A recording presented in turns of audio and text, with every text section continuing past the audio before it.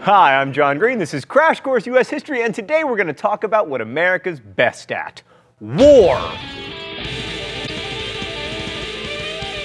Mr. Green, the United States has actually only declared war 5 times in the last 230 years. Oh, me from the past, you sniveling literalist. Well, today we're going to talk about America's first declared war, the War of 1812, so called because historians are terrible at naming things. I mean, they could have called it the Revolutionary War Part 2, or the Canadian Cataclysm, or the War to Facilitate Future Wars. But no, they just named it after the year it started.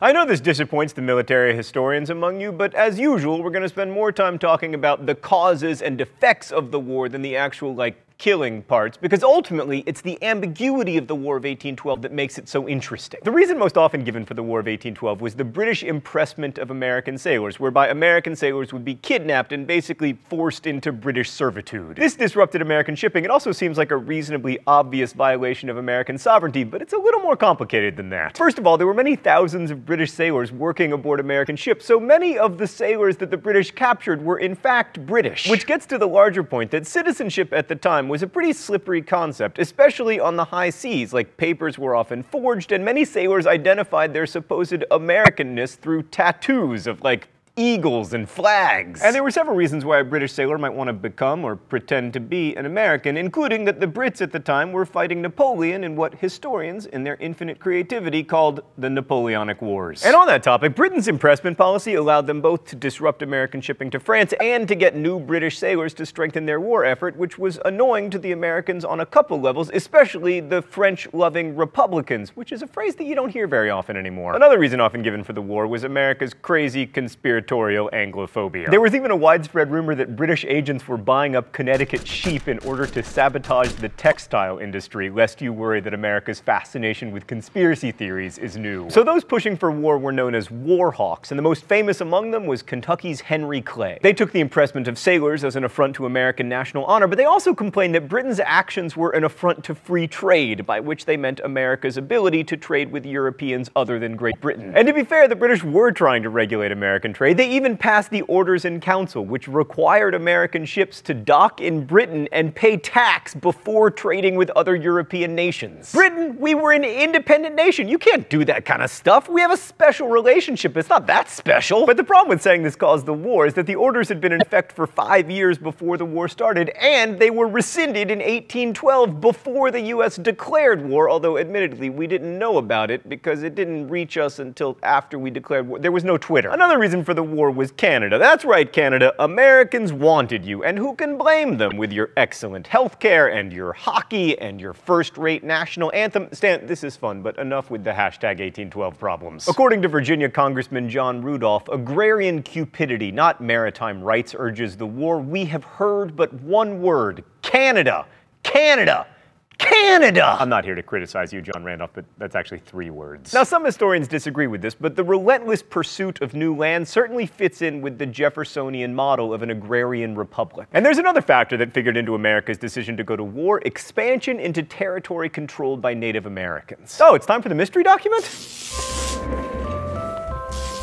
The rules here are simple. I try to guess the author of the mystery document. Usually I'm wrong and I get shocked. All right, let's see what we got here. You want, by your distinctions of Indian tribes and allotting to each a particular tract of land, to make them to war with each other. You never see an Indian come and endeavor to make the white people do so. It's Tecumseh! Drop the mic!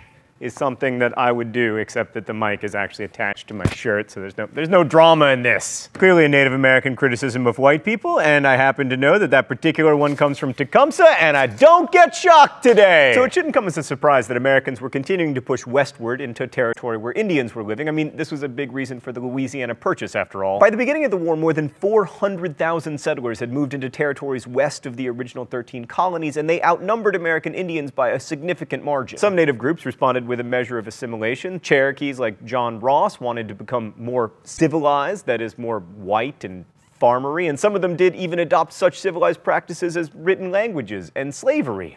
the most civilized practice of all. People are always like, why aren't you more celebratory of American history? Well, why isn't there more to celebrate? But other Indians wanted to resist. The best known of these were the aforementioned Tecumseh and his brother Stan, can you just put on the screen? Yes, let's just enjoy looking at that. Right, that's just for all you visual learners. So he was also known as the Prophet because of his religious teachings and also because of the pronunciation issues. The Prophet encouraged Indians, especially those living in and around the settlement of Prophetstown, to abandon the ways of the whites, primarily in the form of alcohol and manufactured consumer goods. So stop drinking alcohol and eating refined sugars. This guy sounds like my doctor. Tecumseh was more militant, attempting to revive Neolon's idea of pan-Indianism and actively resisting white settlement. As he put it, sell a country, why not sell the air, the great sea, as well as the earth?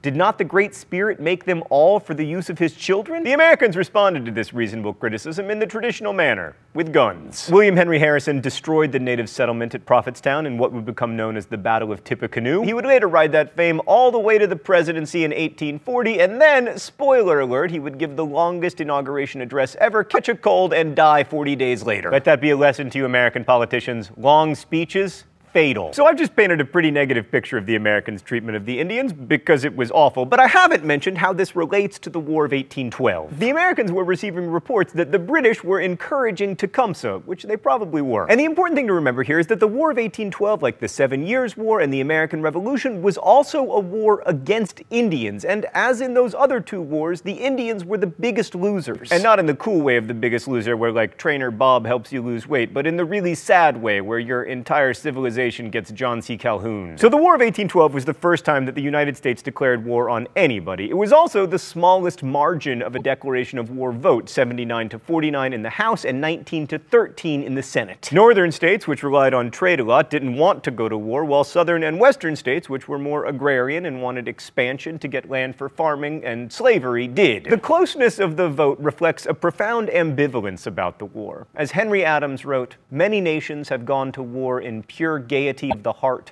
but perhaps the United States were the first to force themselves into a war they dreaded, in the hope that the war itself might create the spirit they lacked." Don't worry, Henry Adams. In the future, we're going to get pretty gaiety of heartish about war. Anyway, as an actual war, the War of 1812 was something of a farce. Let's go to the thought bubble. The U.S. Army numbered 10,000 to 12,000, and its officers were sunk into either sloth, ignorance, or habits of intemperate drinking. The U.S. Navy had 17 ships. Great Britain had 1,000. Also, America had very little money. Britain collected 40 times more tax revenue than the U.S.